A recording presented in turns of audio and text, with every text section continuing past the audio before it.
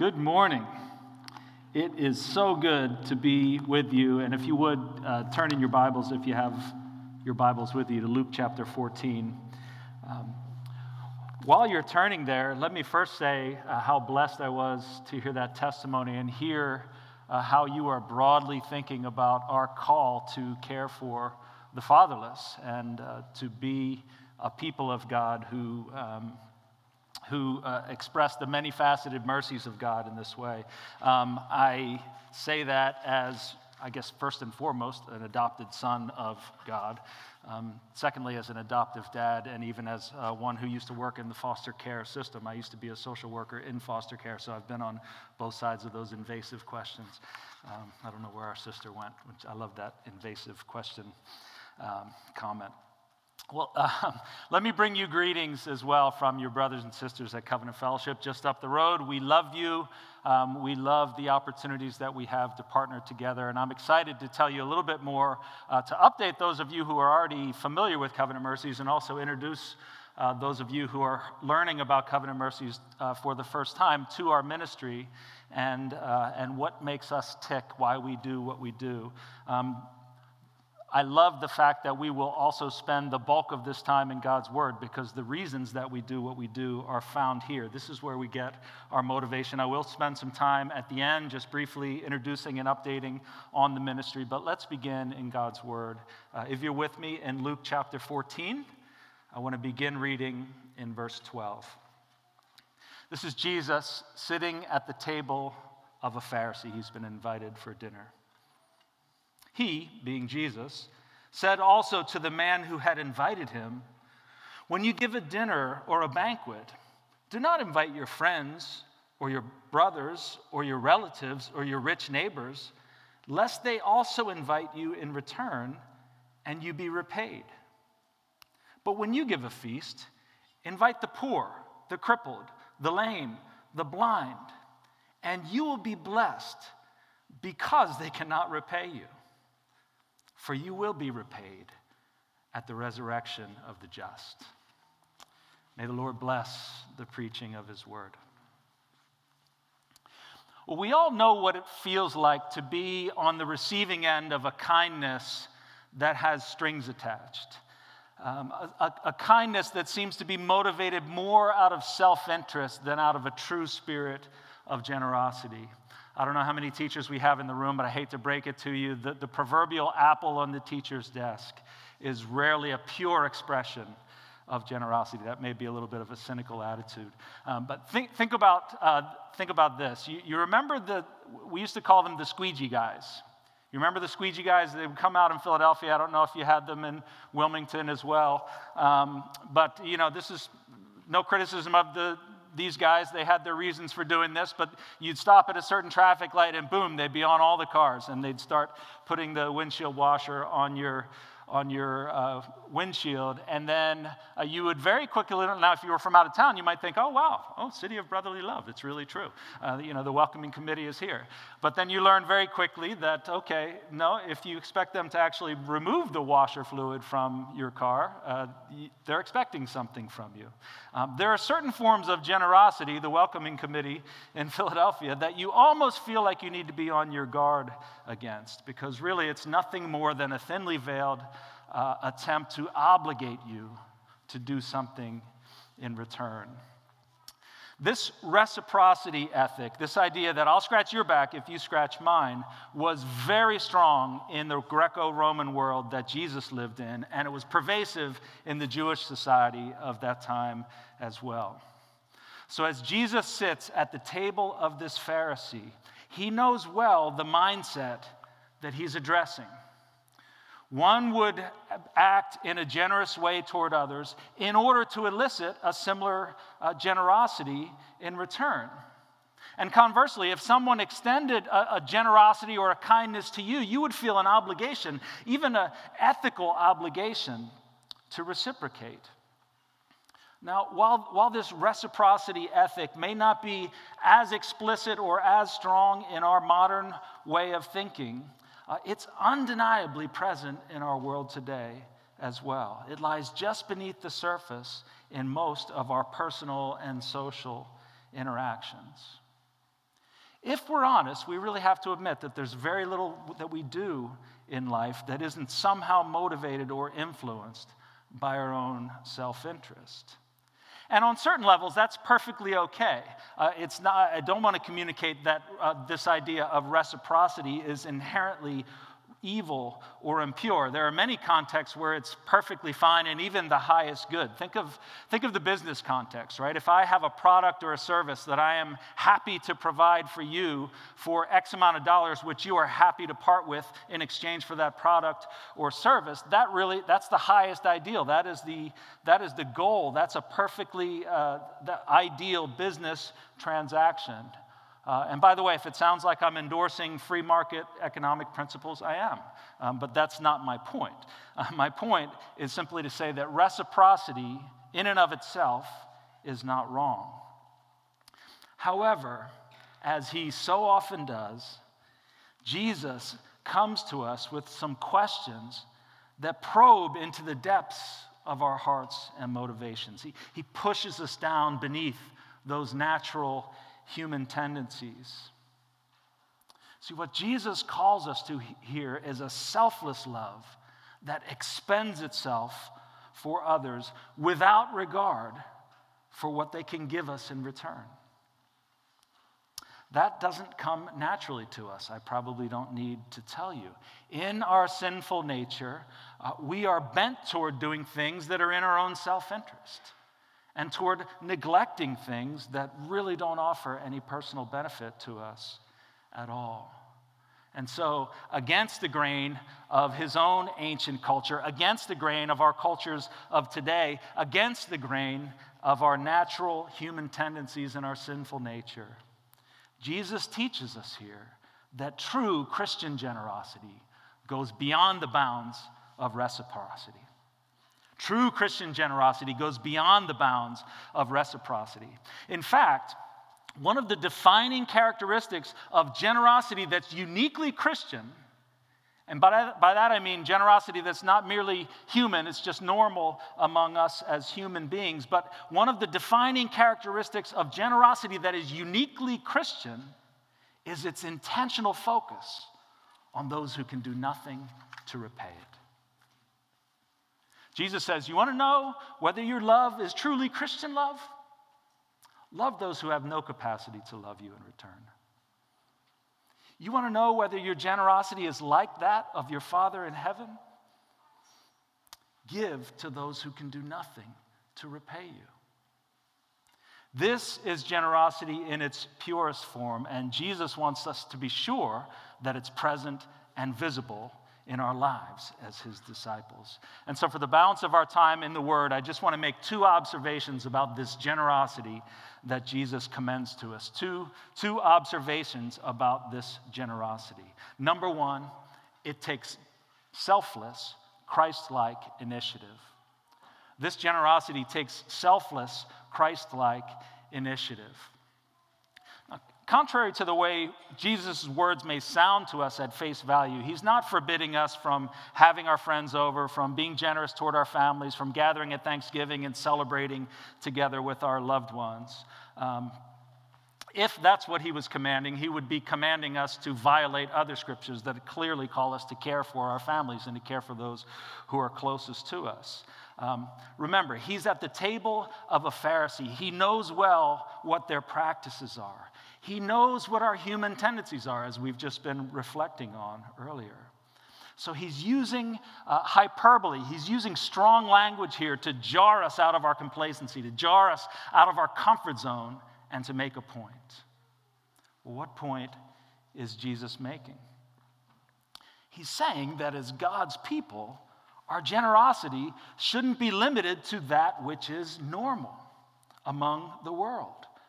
It's normal to be generous toward those who can return the favor to us somehow. As disciples of Christ, we're called to take generous initiative toward those who can't repay us. And listen, I love this, precisely because they can't repay us. I love the way Jesus explains the reason why we shouldn't invite our friends, our family, the rich who we might want to hang out with over to our little dinner party. He says it almost as if it should be intuitive. Don't do that, lest lest they also invite you and you be repaid. As if that's a tragedy, right? I mean, I'm thinking like if I invited Carson Wentz over after the game with his wife and his little daughter, and God forbid they would invite me over to their place in exchange. That would be tragic, right? No, Jesus is not pretending that would be a tragedy. What Jesus is saying is, that's the way the world thinks. That's the way the world operates. If your generosity remains only within those bounds, what difference really has the grace of God made? Read with me again in verses 13 and 14. But when you give a feast, invite the poor, the crippled, the lame, the blind, and you'll be blessed. Why? Because they cannot repay you. Notice he doesn't say you'll be blessed even though they can't repay you, despite the fact that they can't repay you.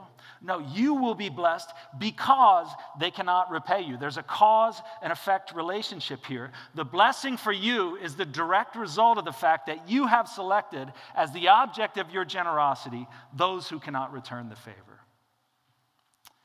As you take initiative toward those who can't repay you, fully aware of the fact that they will never be able to repay you, God promises that he will repay you for that very same reason. And this, Jesus says, is one of the things that ought to characterize us as Christians and distinguish us from the world.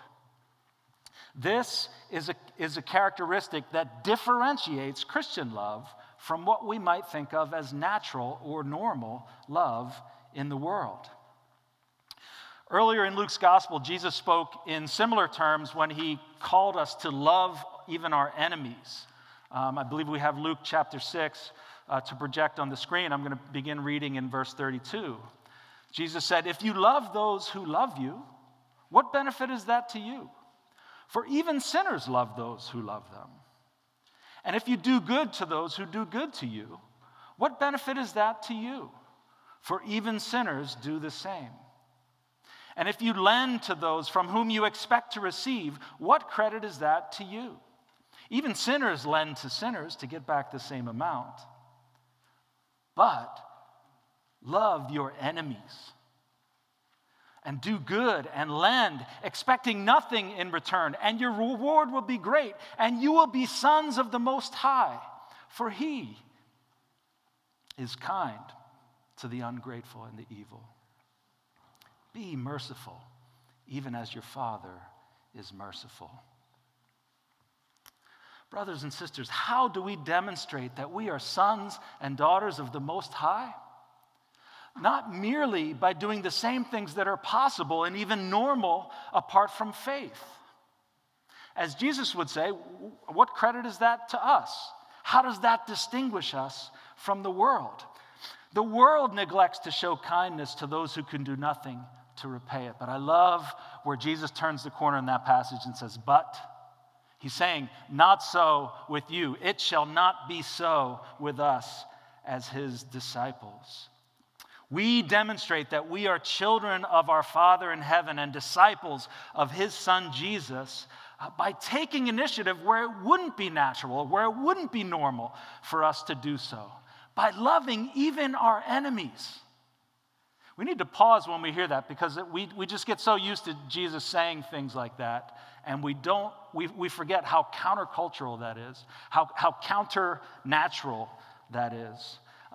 But we are called to love our enemies. And in a similar way, we are called to intentionally ensure that our generosity extends not only to those who are near and dear to us naturally, but to those who can do nothing to repay us. Now let's bring the scene back to the Pharisees' table because there's a most profound accent that's placed on Jesus' exhortation here in this simple fact. And it's a fact that goes right over the head of those who are seated around the table with him, but we should see that it doesn't go over our heads. That simple fact is this: the one who is sitting there at the table with them is himself God incarnate.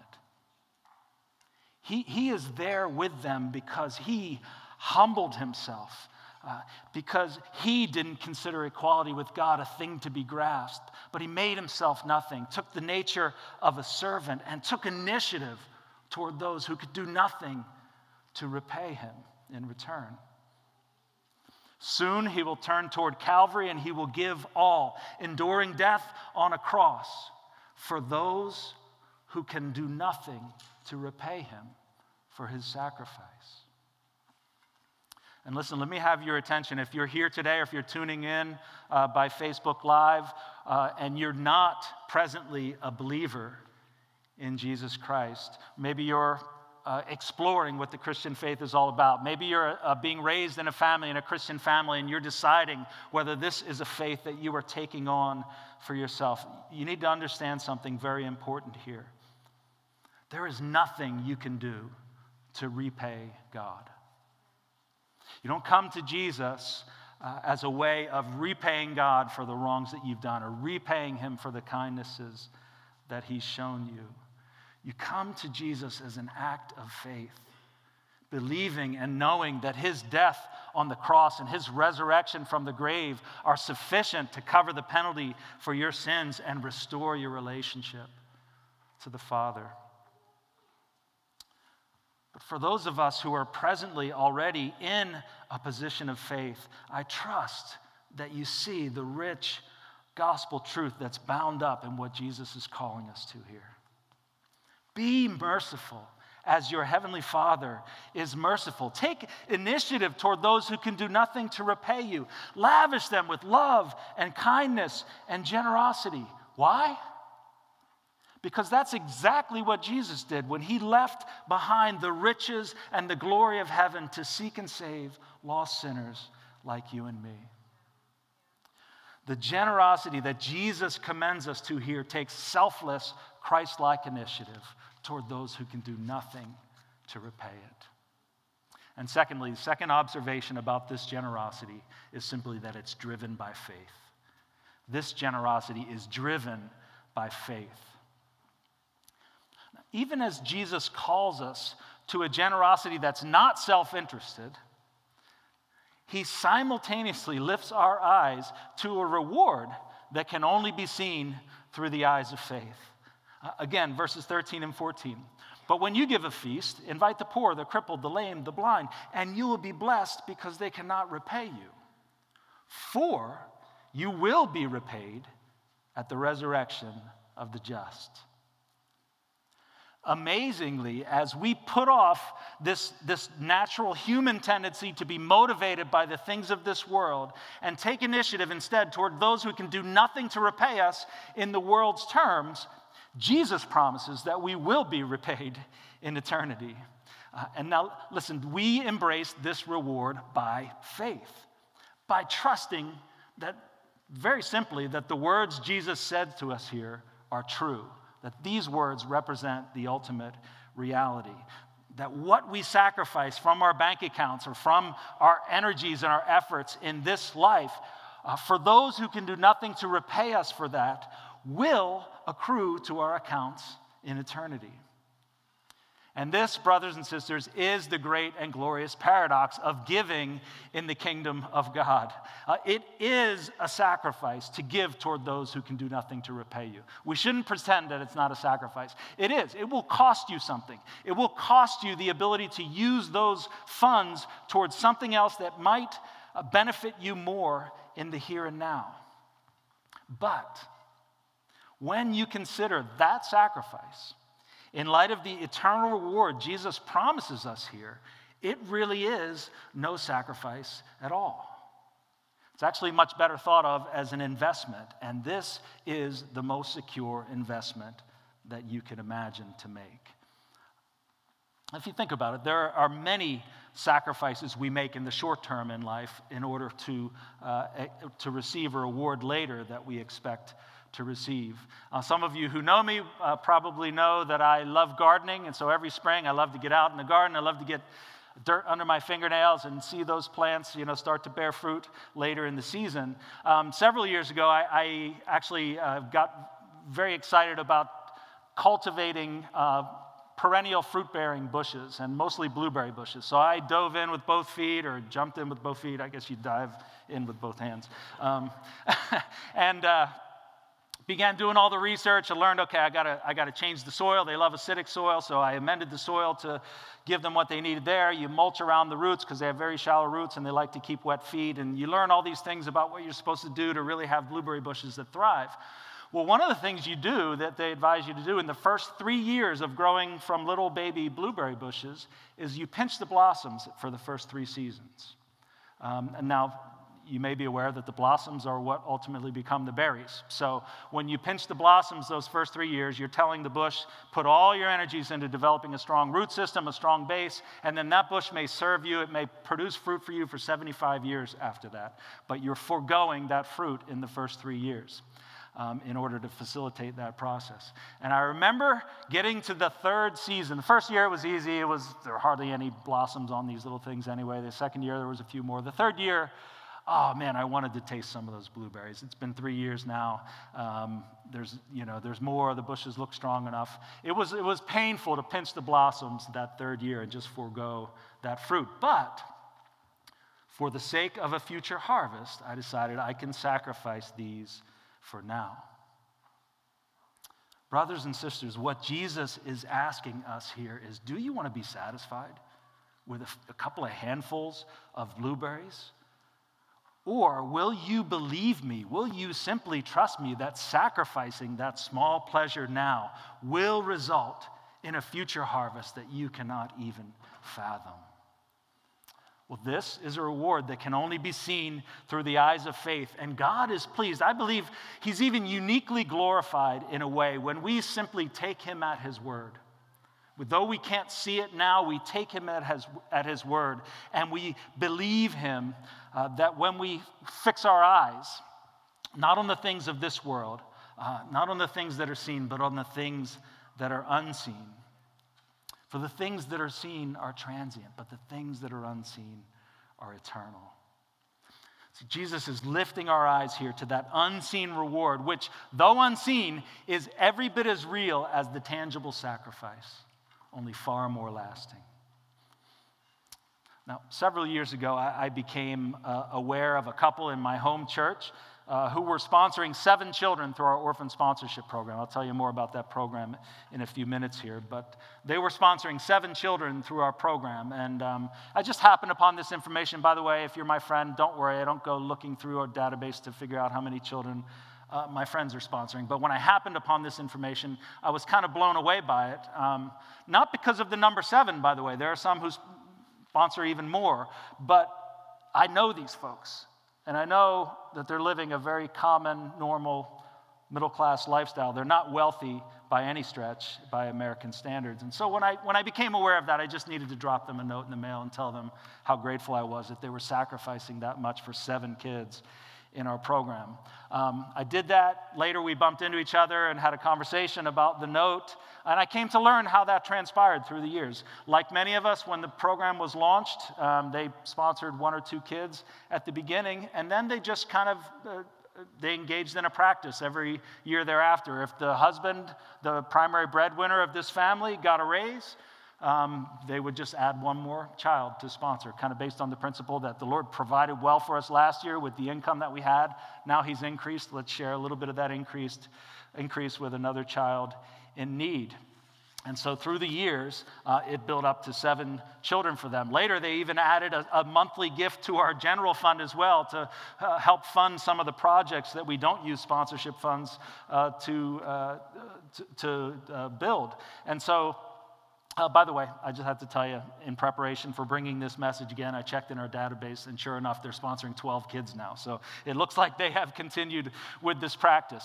And listen, my point is not to suggest that all of us should be sponsoring 12 kids or that all of us should engage in that exact practice as this couple does. My point is simply to say, these folks are not people of significant means. They could use those funds to benefit their lives much more in the here and now, but that's not what motivates them, and I was so inspired. They are motivated. They're a couple whose eyes are fixed, not on the things that are seen, but on the things that are unseen. they're sacrificing now for a reward that's being kept in heaven for them, where moth and rust will not destroy, where thieves cannot break in and steal. I still want to live my life following after their example as they follow after Christ in this way.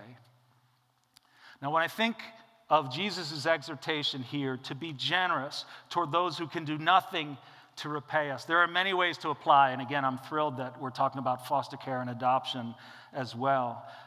There are many ways to apply that word, but I can't help but think of the children in our orphan sponsorship program. If you are sponsoring children through our program, there's virtually no way they will ever be able to repay you. That's exactly the kind of generosity that Jesus is commending to us in this passage. It's precisely this kind of generosity that he promises to repay at the resurrection of the just. And I just imagine that one of the ways the Lord might reward us is by allowing us in eternity to meet some of the people, some of those lives that we affected through our generosity. Imagine when you're standing before the Lord and he says to you, or when you say to him, Lord, when did we see you hungry? When did we see you naked? When did we see you in prison? When did we see you thirsty and provide you with drink? He'll say, this part is not my imagination, this is straight out of Matthew 25. He'll say, even as you've done it to the least of these my brethren, you've done it unto me. And then I imagine he might just pull a young lady up by his side and say, this is Kalkidan. Kalkidan was born in Addis Ababa, Ethiopia. She was born with HIV. She was on a trajectory to die of AIDS, just like her parents had done, but you gave and connected her to medical care so that she could live. And this brought a lady named Helena into her life. And Helena shared the gospel with Kalkidan and led her to faith. Kalkidan is here today because you gave when there was nothing she could do to repay you. Or he might pull a young man up by his side and say, this is Charles. Your investment into Lighthouse Christian School enabled Charles to get a quality education. He came to faith as a child through a VBS that Lighthouse put on. Ultimately, he was able to go to university and become a school teacher and influence the lives of so many other children in Zambia, all because you gave into his life when there was nothing he could do to repay you. Think of the ripple effects that will take place throughout eternity. Think of the future children and grandchildren of our presently sponsored children who will know the love of Jesus because somebody shared the love of Jesus with their grandfather or their mother while they were young children running around in the community without sufficient care. Think of all the lives that will be touched through the lives that we're able to touch now by God's grace. I believe that part of our reward will be the joy of seeing with the open eyes of eternity the full, glorious impact of our acts of kindness and generosity that we engaged in by faith while we were here on this earth. Well, it takes the eyes of faith to see that in the here and now. And I couldn't be more grateful for the faith that God has given to so many to join with us in this work through the years, for 18 years now, as Joel said. So I want to turn the corner now and just start to introduce the ministry to you and update you on the ministry. The main centerpiece of our ministry in Covenant Mercies has always been what we call our orphan sponsorship program. And this is a program through which we can sponsor a fatherless child who lives within the context of his or her extended family. So in some ways, it's like foster care. It's like a kinship care program through our local church partners. We build partnerships on the ground in the developing world. Right now, we're working in Uganda, Ethiopia, and Zambia. And then we build teams within those churches that go out into their community to care for children living within that extended family environment. And we have the privilege of being able to sponsor those children and families through our program. Well, through 18 years of ministry in sub-Saharan Africa and 14 years of good fruit from our partnership with to develop Lighthouse Christian School along with Wilbrod and Ziki Chanda. You're looking at a beautiful family from Ethiopia there. We've been able to develop Lighthouse Christian School with Wilbrod and Ziki Chanda. Some of you have been there and know the Chandas and have been part of that work for many years. I'm going to come back to Lighthouse in a bit, but through our experience working in Zambia, we have learned that effectively breaking cycles of poverty in our children's lives requires a significant and intentional and very direct investment into the education of our children. Now, why is education so important? Well, it's mainly so important because our goals are much higher than merely helping them survive a difficult childhood. So our goals in the life of each and every child is to see them restored to everything God has created them to be as His image bearers. We believe that He has created them with gifts that they are meant to cultivate and grow in and bring Him glory and bring much joy into their own lives through the expression of those gifts. And so education becomes critically important to our mission as we seek to help them identify and grow in those gifts. And this is why we have invested so heavily into school projects, both in Zambia and in other program areas through the years. Now, using Lighthouse in Zambia as our model that we consider worth replicating in program areas elsewhere where we're working, we have invested, all right, great, you're now looking at the site plan for Hope Community Primary School in Kibora, Uganda. That's western Uganda. We are working there, and we have more than 400 sponsored children, actually probably closer to 500 sponsored children who are now sponsored in this region. We have invested about $250,000 over the past few years, first into the purchase of land for this project. Secondly, for the site plan development, we worked with engineers on the ground in Uganda to develop this site plan and prepare for how we would roll it out. And then in 2019, last year, we jumped in on the first phase of construction on this campus, building the first couple of classroom buildings and some other buildings on the campus there. So that when the school year began in February of this year, in 2020, Hope Community Primary School was well equipped to open its doors to 90 students in grades pre-K through grade 1. So we just started with 3 classrooms, and then the plan is to add 1 new grade each year, just as we've done through the years at Lighthouse Christian School in Zambia.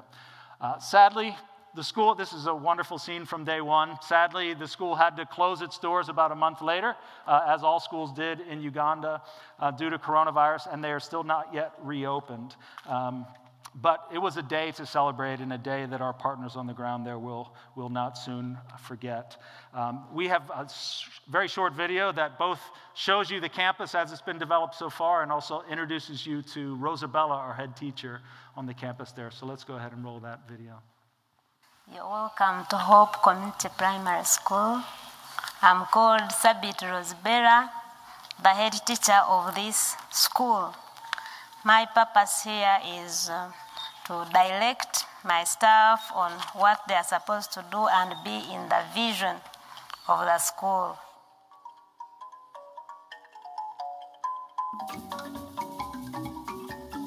By the way, you can rent a drone in western Uganda if you ever need one. Inomina kware satani dwaro jabe. Inomina kware satani dwaro jabe. Jowe koye Yesu alilo. Odugo mina magendo nyago papa.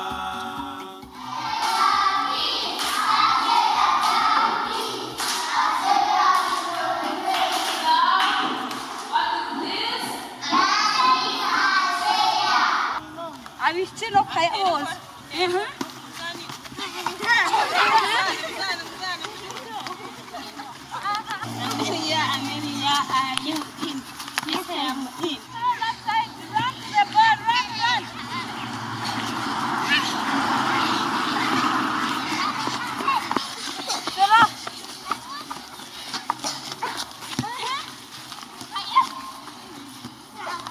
Thank you so much for loving us, for supporting us, and supporting our children.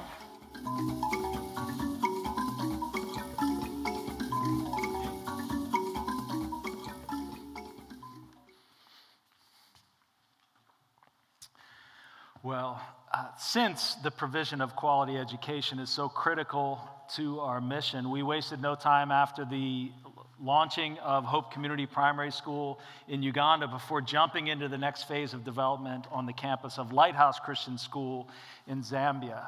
You're looking at part of the campus of Lighthouse right here, where we've been working for since 2006 with Wilbrod and Ziki Chanda, and where we now have about 300 sponsored children receiving their education every year through the education that Lighthouse provides. You are now looking at a kind of dark picture. I'm sorry, you can't see it very clearly, but this is the mock-up of the new building that we are adding. We're in the process of adding to Lighthouse's campus right now. I don't know if you can see that vaulted ceiling in the center there. There's a high ceiling in the center, and that's because there's going to be a spacious assembly hall that's a part of this building that will have such wonderful educational purposes. This is a mock-up of inside the assembly hall, and I love showing this and then a transition to the reality on the ground right now as it's starting to take shape just as we envisioned it there at Lighthouse. This new building will give us the capacity to add grades 8 and 9. So right now those 300 students are all in pre-K through grade 7. We'll have the capacity to add grades 8 and 9 because we can have science labs in there, we can have a computer lab, we'll have a library and a number of other additional classroom spaces as well that are part of that building. Our goal is to have this new building completed by the beginning of the next school year in February 2021, when schools will open in Zambia, please Lord.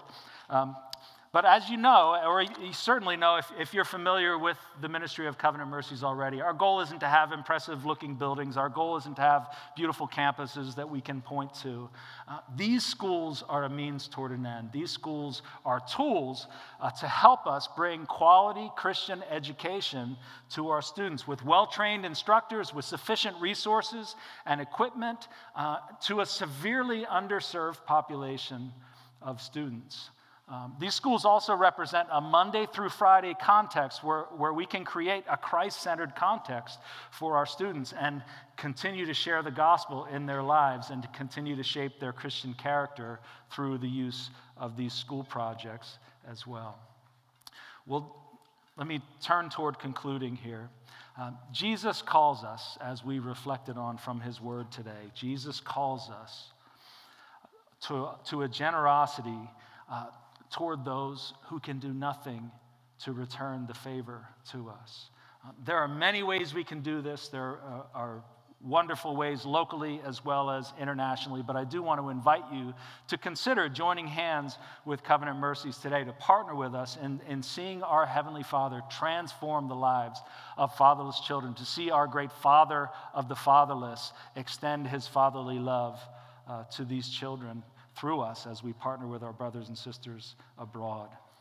Your sponsorship of children, and by the way, we have a table outside. You won't be able to miss it on your way out. The table will have profiles of children who are available and in need of sponsors. If you'd like to consider sponsoring a child, your sponsorship of those children will put our teams into action on their behalf. You may want to consider investing in the schools that we're developing. We've got some postcards out there that give you a little bit more information about that as we look to provide quality Christian education and maximize our gospel influence in the lives of our kids. And by the way, we don't use any sponsorship funds for those projects. We raise separate funds for that so that you know, as a sponsor, your gift is a direct correlation directly into the life of your child. Years down the road, we pray that these young people will be graduating from university. We've actually established a scholarship fund now for those who graduate from our sponsorship program and have the capacity to go on for university studies. So we have 22 students presently who have graduated from our sponsorship program who are now in university studies through the Mapalo Scholarship Fund for Higher Education. And in the end, we trust that these young people will graduate. They will take their place in society as influencers in their families, in their communities, in their churches. And those ripple effects that we were talking about earlier, that we were just kind of dreaming out loud about, will begin to go out, that we will only fully see in eternity. Well, I hope you'll stop by our table at the conclusion of today's meeting. We're prepared to make it as socially distanced as possible, and we'll be all masked up, and hope you can feel comfortable stopping by and considering whether you might want to sponsor a child. If you're tuning in by Facebook Live, or if you're not comfortable remaining afterwards, you can also do this from home, and we're going to conclude with a video that tells you a little bit more about the sponsorship program and also walks you through exactly how you can select a child to sponsor directly through our website. After that, I think the band will return for a final song. But listen, regardless of whether you decide to join hands with Covenant Mercies today, I hope you'll consider that, but regardless of what the Lord calls you to do specifically, may we all be generous disciples of Jesus Christ who take selfless Christ-like initiative toward those who can do nothing to repay us, knowing with the rock-solid confidence of faith that we will be repaid at the resurrection of the just. Amen. Let's roll that video. Sponsorship through Covenant Mercies can transform the life of an orphan child living in poverty. Your donation of $39 per month provides food, clothing, education, healthcare, and mentorship. Sponsored children are also taught the good news of the gospel of Jesus Christ. 90% of each sponsorship gift is directly invested into the care of the sponsored child. As a sponsor, you will receive an annual update on your child, and you will also have opportunities to correspond back and forth via letters if you wish. Sponsorship with Covenant Mercies is now easier than ever with our new online form. You can see and select children in need of sponsorship right on our website. At the top of our website's main page, click Orphan Sponsorship. Select Sponsor a Child. On this page, you will see photos of children awaiting sponsorship. You are able to sort the photos by gender, age, country, and highest priority need. Click on the photo of the child to learn more about him or her. When you are ready to sponsor, click the Sponsor Now button. You will see your total at checkout, as well as your next monthly fulfillment date. Proceed to sponsorship to complete your billing information. Click Sponsor Now to see the confirmation page. If you have any questions about the sponsorship process or would prefer to cover your sponsorship via check or bank transfer, please contact us at sponsorship@covenantmercies.org. Thank you very much for your support in helping a fatherless child break out of the cycle of poverty by sponsoring a child today.